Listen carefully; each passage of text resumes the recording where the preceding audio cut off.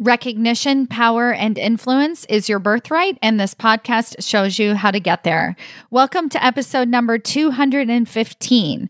I've been inspired by a couple of conversations lately about the gender pay gap and also the future of women's leadership conferences and the best ways to support women in order to close this gender pay gap and what are some of the things that we need to be thinking about. So in today's episode, I'm really just giving you some of my thoughts and opinions around this incredibly important topic. And also, I encourage you to make this particular podcast episode a two-way conversation. So once it's over, I really want to hear from you. Go to staceymayer.com/email and reach out to me and let me know what you think about this podcast episode, what thoughts it brings up for you. I would absolutely love to continue this conversation both privately and also publicly. So if there are opportunities where we can speak out and we can begin to share this information and kind of what is working for you personally, I would absolutely love to hear that and love to support you on that journey. Okay, let's get started. Welcome to Women Changing Leadership. I am your host, Stacey Mayer, and I teach you how to get promoted, get paid, and bring your whole self to the leadership table. I am on a mission to change organizations from the C-suite out because women are the new face of leadership, and we are doing it on our terms. Hello, corporate badasses. Welcome to another episode of Women Changing Leadership. I am your host, Stacey Mayer, and super excited, as always, to be here with you again this week. For today's episode, I am honestly not even sure where today's episode is going to take me. So that's a caveat in that I felt really compelled to talk about a situation that I'm still digesting and understanding myself. And as a person who thinks out loud, I also welcome you if you're that type of person who sort of processes information by speaking it out loud. This is my process, and it also feels like a very important message to share with all of you. And I encourage you, as you're listening to this conversation, perhaps you can also use it in a meta way, which is not only to listen to the words and the opinions that I state, but ask yourself, what are your own personal opinions around this topic? And the topic, it sprung out of a podcast episode that I listened to last week by one of my mentors, Eleanor Beaton, and she has an incredible podcast called Anchored Intelligence. And she did an interview called What Everyone Gets Wrong About the Gender Pay Gap, featuring Dr. Claudia Goldin. I really, really enjoyed this podcast episode as I was listening to it, and we'll definitely link to that in the show notes. And Dr. Claudia Goldin is a researcher on the gender pay gap. She has been a part of, actually in the episode, it comes out that she was part of the study, the blindfold study that they did with orchestras in hiring processes, where they blindfolded the people who were hiring so that they didn't know if it was a man or a woman playing. And it's just a fantastic study as well that I heard about many years ago, but she was a part of that research team doing that study as well. So she's been around for a very long time, has a lot of opinions about how to close the gender pay gap. And there were two specific things that stood out to me that I wanted to share with you, and then also some of my thoughts on the gender pay gap and where I see this equitable workplace coming forth in the future years, and what part I play in it, what part my clients play in it, what part you play in it. And then the second piece is that I attended the JP Morgan. Well, I didn't actually attend. I just showed up. But I was meeting with a client of mine who was at the JP Morgan Healthcare Conference in San Francisco. And we were having a really great conversation about conferences for women, because she had just came from the Massachusetts Conference for Women, and she had some opinions about some of the breakout rooms and some of the content that was being shared. And we had a really great conversation about some of the challenges that are a part of these women's conferences and how I believe that's also contributing to part of this gap, unfortunately. So I'll talk more about that in today's episode, and we'll just kind of see where this goes, shall we? Okay, so the first thing that I want to share with you from the interview that Eleanor did is she said something that just like, of course, was true, but I had never thought of it this way. Dr. Golden said that the gender pay gap affects educated women the most. And what she meant by this was if we look at minimum wage jobs, the gender pay gap doesn't really exist, right? So a minimum wage job, as long as you get hired, the salary is going to be capped at a certain number. You're going to get paid a certain amount of money based on circumstances, right?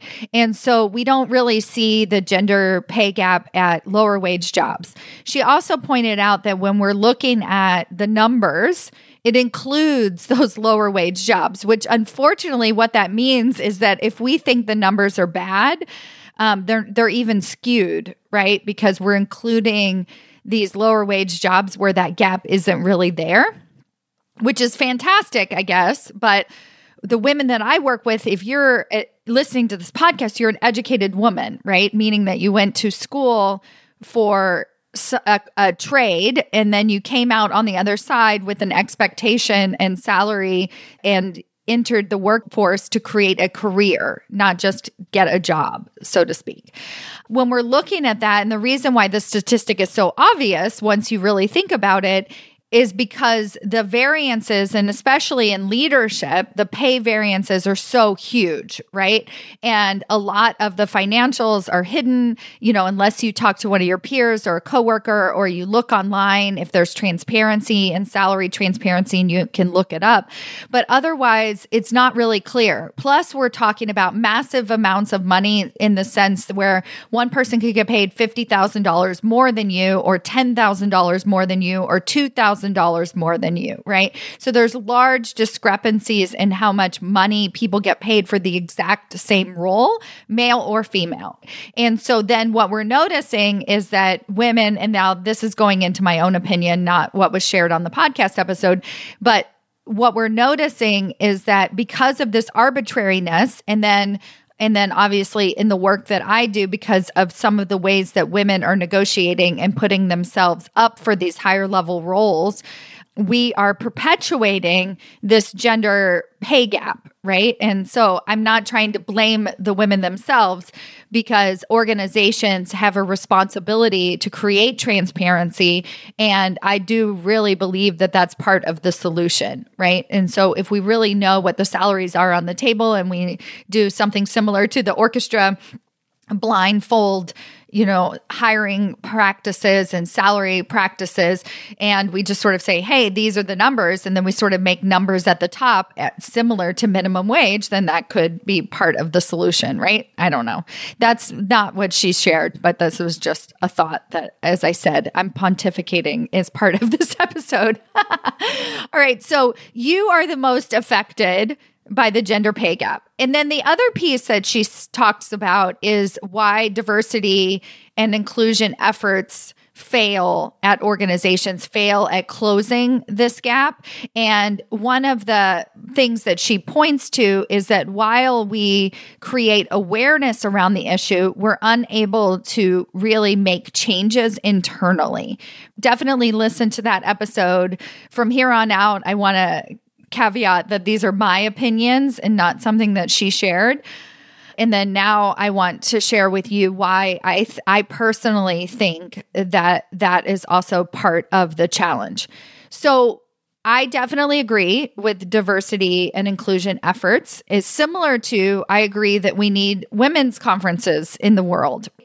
But I think one of the challenges that we face, and I'm clumping those two together because they're very focused on helping women advance. And this is incredibly important. And it is something that we need to put out into the world and we need to really think about. And I encourage you to think about your own career path, but maybe the global problem, like how are we holding each other back? And something that really comes to mind as we continue on this effort is really, one, understanding that really, truly, truly, truly understanding that what we're doing as women by getting ourselves into these higher leadership positions is very different than what has been done before. And we sort of feel that, right? Like we feel that we lead differently. We are diverse, right? We're bringing a different opinion to the leadership table. But essentially what we're doing is we're flipping everything on its head. Like we're just flipping it over. And I think what women's conferences have done in an effort to create empowerment and awareness around women's issues is that they have made certain problems for women based on the current rules of society. So based on the current rules of society. So when I went to this JP Morgan healthcare conference, the women they were like, oh my gosh, I wish that you were speaking here. I wish that you were at the Massachusetts Conference for Women and giving a talk because your perspective is so unique. And that's also what inspired today's episode is that why aren't there speakers at these conferences? Why aren't there speakers coming to your women's resources groups, giving and having conversations about getting promoted on our terms? And I think it's because it's confusing and it's like, well, how does that work? And I have spent the last 7 years figuring out what that is and implementing it client by client by client and promotion by promotion and figuring out what this new corporate structure really looks like, what this new way of advancing our career on our terms really looks like for us. Part of it is this idea that it's a bit confusing. And then the other thing is that it can feel polarizing. So let's say we're willing to have a women's leadership conference, right? Which is polarizing in and of itself, saying basically, men stay out. You're not welcome here. And we're going to have a women's leadership conference. And one of the things my client mentioned is if I have to go to another breakout session that emphasizes work-life balance, like as if that's my problem, I'm going to scream. I'm going to tear my hair out. And so what these women at these conferences are craving, at least in my opinion and what I hear from my clients, is really that sort of practical guide and that roadmap that says, here, this is what it can look like for you specifically, right? This is what the new leadership table looks like. And this is how you can begin to create that path for yourself. This is my mission. Sometimes I don't even realize how much of an island I'm on, but when I'm confronted with traditional methodology, I realize it very instantaneously. So my approach to this is not polarizing, right? It is very all-encompassing, but the reason that it is specifically focused on women and not necessarily men is because women need to, in order to advance in the ways that I am talking about, they need to literally like a piece of the puzzle has to change. Something has to shift for them in order to really have the success. Certainly they can get promoted. Certainly men can get promoted, right? Everything is possible, but where it falls short is being able to do it on our terms. And so what I think the women's leadership conferences are getting right is they're saying, hey, we need to talk about work-life balance, right? Because it's important. And how do we advocate for that? And the first thing that I want to say to you is I think I really strongly believe in the separation of family and work. And I know this is like super controversial, and I am here as a mom with 2 small children. And I do tend to, have conversations very openly about my children, and I have no difficulty with that. But what I would prefer to see women do is to really understand their leadership and understand the value that they're bringing to their organization despite their family, like really like separate from their family. Let me give you an example where this really, really falls short. Let's say that you want to create a boundary where you leave every single day at 4:00 because you like to pick up your kids at 4:00. Now, I think that is incredibly important, and I want you to do that. I want you to leave every single day at 4:00 to pick up your kids. And so what you're doing is you're having a conversation with your boss, male or female, and you're saying, hey, I would like to leave every day at 4:00 to pick up my kids. Okay. Now you're automatically docked because now it looks like you just leave early. You're presenting it as like, I just want to leave early. But really, when we get to the crux of it, the truth is you've done your work, you're accelerating at your job, you're over delivering, right? All of these amazing things that you've done all week. And truthfully, like I think in the back of your mind, you're like, well, I've done my job, right? Like I am doing a phenomenal role. I should be able to leave at 4:00. And so what I coach women to do is just leave at 4:00, right? You can communicate like I'm leaving at 4:00 or like my workday ends at 4 or I don't attend these meetings. And the higher up you go, of course, you have that flexibility to just do that. And you don't even have to check in with anybody. But when you're in that middle management or director level, you might have to say I'm offline during these hours. And you can create the reasoning for that, right? And so part of that is changing this system. And when we start to separate family from work, then we really realize that separation and how important and valuable my family is. And we start to protect that and to say, hey, this matters to me, that I grow and nurture this family, that I love this family. And so where we start to get into that struggle when we say our boss doesn't support my family or my boss doesn't support my work-life balance, it's because we're presenting it as they should. But what your boss does support is your getting your work done, going above and beyond, being able to deliver at a high pace. Your boss tends to support that. What we want to be careful of is by creating that separation and figuring out the ways that we can take care of ourselves that are independent of every single other person, right? And so that's where I see the missing link with women's conferences and thinking about the closing the gender pay gap is really inspiring and giving women strategies to actually raise their hand for that next level role. And so what I'm doing is I'm painting a picture with my clients and really carving out like this big mess of the corporate world.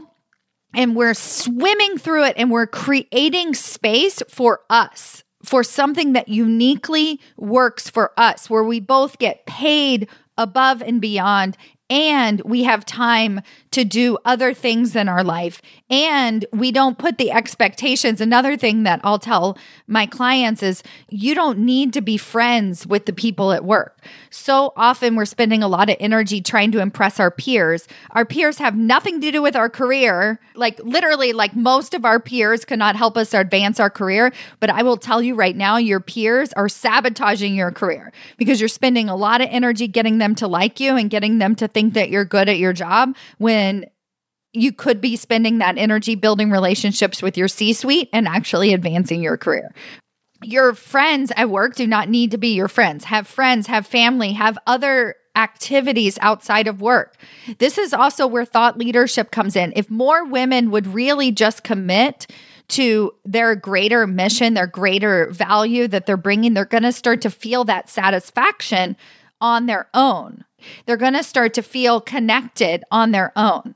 Now, this brings me back to the women's conferences and really how I see this conversation changing is if we can start from that place where women do things differently, we automatically are going to be paving and creating and shaking up in the snow globe a different path towards executive leadership. And we're willing to do that. And here's a roadmap of what that looks like. I wanted to see a women's conference where the women who are speaking on the stage are not so far removed from the women in the audience, meaning we get all these CEOs speaking on stage, empowering everybody, and the people in the audience are sitting there, yeah, that would be great if I had that type of power, right? I want to see the women that I interview on this podcast, right, at all levels, making their executive path work for them. The ability to raise your hand the ability to know how you're going to be successful at that next level, that strategy in place is so important because it grounds you. I'll give you another example. This happened at the conference this was a friend of a friend so she was not my client, but she was sharing how supportive she was being for a direct report who is pregnant right now. And she hasn't told anybody except for her boss, this woman that I was speaking with, that she is pregnant. And she told her because she felt like she could trust her. And she was like, I feel like you won't, quote unquote, use that against me. So often women feel like, oh, I'm pregnant. It's career sabotage, right? It's everything gets put on hold. And so the woman who was sharing this with me, she's like, I'm trying to be really open. I have work that needs to get done, but I'm making sure I run everything by her first. And I'm asking her, hey, do you want to work on this project? I'm going to give you more work. Yes or no. And then having her make these decisions along the way, which I think in theory sounds like a great idea, right? But what I was noticing is that in her language, she kept using the word work. I'm going to give you this work, or I'm not going to give you this work. She wasn't talking about the greater opportunities at work and how she can set her up for both future success and then also immediate success.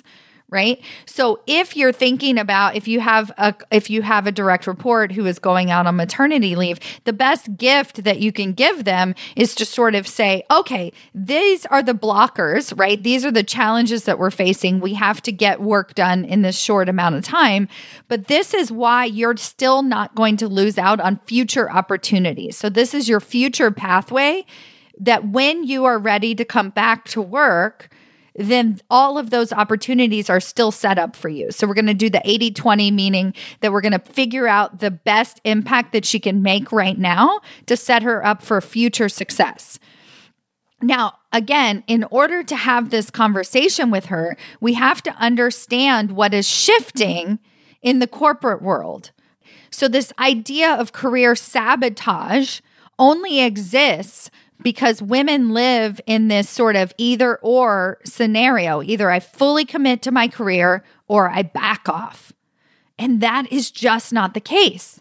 What I'm teaching is this middle way, right? We do both at the same time. We fully commit to our family. We fully embrace, we fully take time off, but we stop leading with needing to embrace and take time off and be with our family and all those things. Like I have to take maternity leave or I have to tell my boss because my work product isn't as great as it used to be. Right? And instead, if we just empower ourselves and really understand that this isn't both an obstacle for the organization, right? It's an obstacle for them as well. And it's an obstacle for my future opportunities, but I still want those future opportunities. So I am going to create a path for myself, right? This is empowerment. It's not asking your boss to do this for you. You are empowering yourself and figuring out that pathway. So this comes to me and how people and my clients use me and use coaching. The biggest problem that I see is, going back to the interview with Eleanor, is that we're from those diversity and inclusion efforts, we're still looking at the organization to change. We're looking for our boss to change. We're looking for the system to change in order for us to be successful. And I say, screw all that. We create our own pathway in order to be successful. Women can do this inside their organizations. They can do this by leaving their organizations. There has never been a time in our life as a woman where we have had more opportunities for higher level executive leadership positions anywhere we want. Right? And we can go out and grab those, create those, make those opportunities for ourselves. But that feels very daunting when you have a day-to-day job, right? Like you have work to do. So how do we do both at the same time? Well, that's when we get somebody like me who can map out that strategy for you and really say to you, hey, this is how things are going to happen for you. And these are the steps necessary to get there. And we're going to be doing a great job at our job. Right? And we're going to be amazing mothers and we can have friends out the wazoo and we can create thought leadership and we can do all of these incredible things all at the same time. The reason why I know this to be true is because my clients are doing it. I have had clients who've been working with me for 3 or 4 years who get promotion after promotion after promotion. Like some of them have had 3 or even 4 promotions since they started working with me. And they're building and they're creating this path for themselves. They're pivoting, they're changing. They're changing industries. They're switching from individual contributor to leaders. They're mixing it up. We're embracing the snow globe. And then we're saying, hey, I'm going to take my own ownership. I'm going to take my own career on my terms. I am figuring this out. I'm asking my boss for advice. And then I'm using Stacy to interpret said advice and figuring out if it's going to work for me. Right? I'm stopped taking everything at face value. I stopped going to these conferences or conversations where it says, you know what, you really need to create boundaries. You need to make sure that you have strong work-life balance. Stop pleasing everyone. Make sure you delegate, right? And really embracing and creating this new wave of leadership conference where we can say, hey, this is the new path that we're creating. Some of also what I realized from today's episode is I want to share this with you, but I also want to institute your help in this change, right? So because my methods are non-traditional, I do find myself not being able to share about what I'm doing in a way that is where I feel that it's the most impactful on this sort of cookie cutter stage, right? And there are so many conferences, so many women's groups, so many organizations that are already breaking this mold. And so if you work for one of these organizations or you know a conference that is doing things differently, bring me in, right? I am ready to be a part of this larger conversation. Send me a message and connect with me about what you see happening out there. If you're not seeing that change, but you know somebody who runs one of these organizations and you say, hey, I think they might be open to it, connect them with me. Because my mission is to empower each one of you with the actual strategy that works for you personally within a corporate structure, right? We have a lot of boundaries that are created for us and by other people, but there is no reason that we can't get ourselves into those higher levels of power and influence. That is what I want for you. So think about it. If you think of opportunities for me, please connect me. If you're not sure, but you're just like, hey, Stacy, I'm going to be on the lookout, do that. You can send me a direct message on LinkedIn. You can also reply to me through my email list at stacymayer.com/email. I receive all of those messages directly. Please, we need to create a better workplace that works for us. And I am part of that change. You're part of that change. We are doing this work, and I can't wait to see what happens next.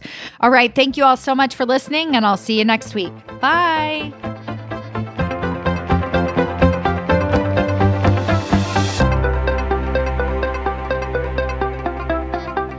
Before you go, I have a question for you. Do you know how close you are to your next promotion? Really? Not what your boss has told you, not what you even believe to be true, but have you actually taken the time to sit down, take an assessment, review the 5 categories that it takes to get promoted into senior executive leadership positions and decided where you fall in each category and given yourself a ranking on a scale of 1 to 10 of how close you are to getting your next promotion? Have you done this?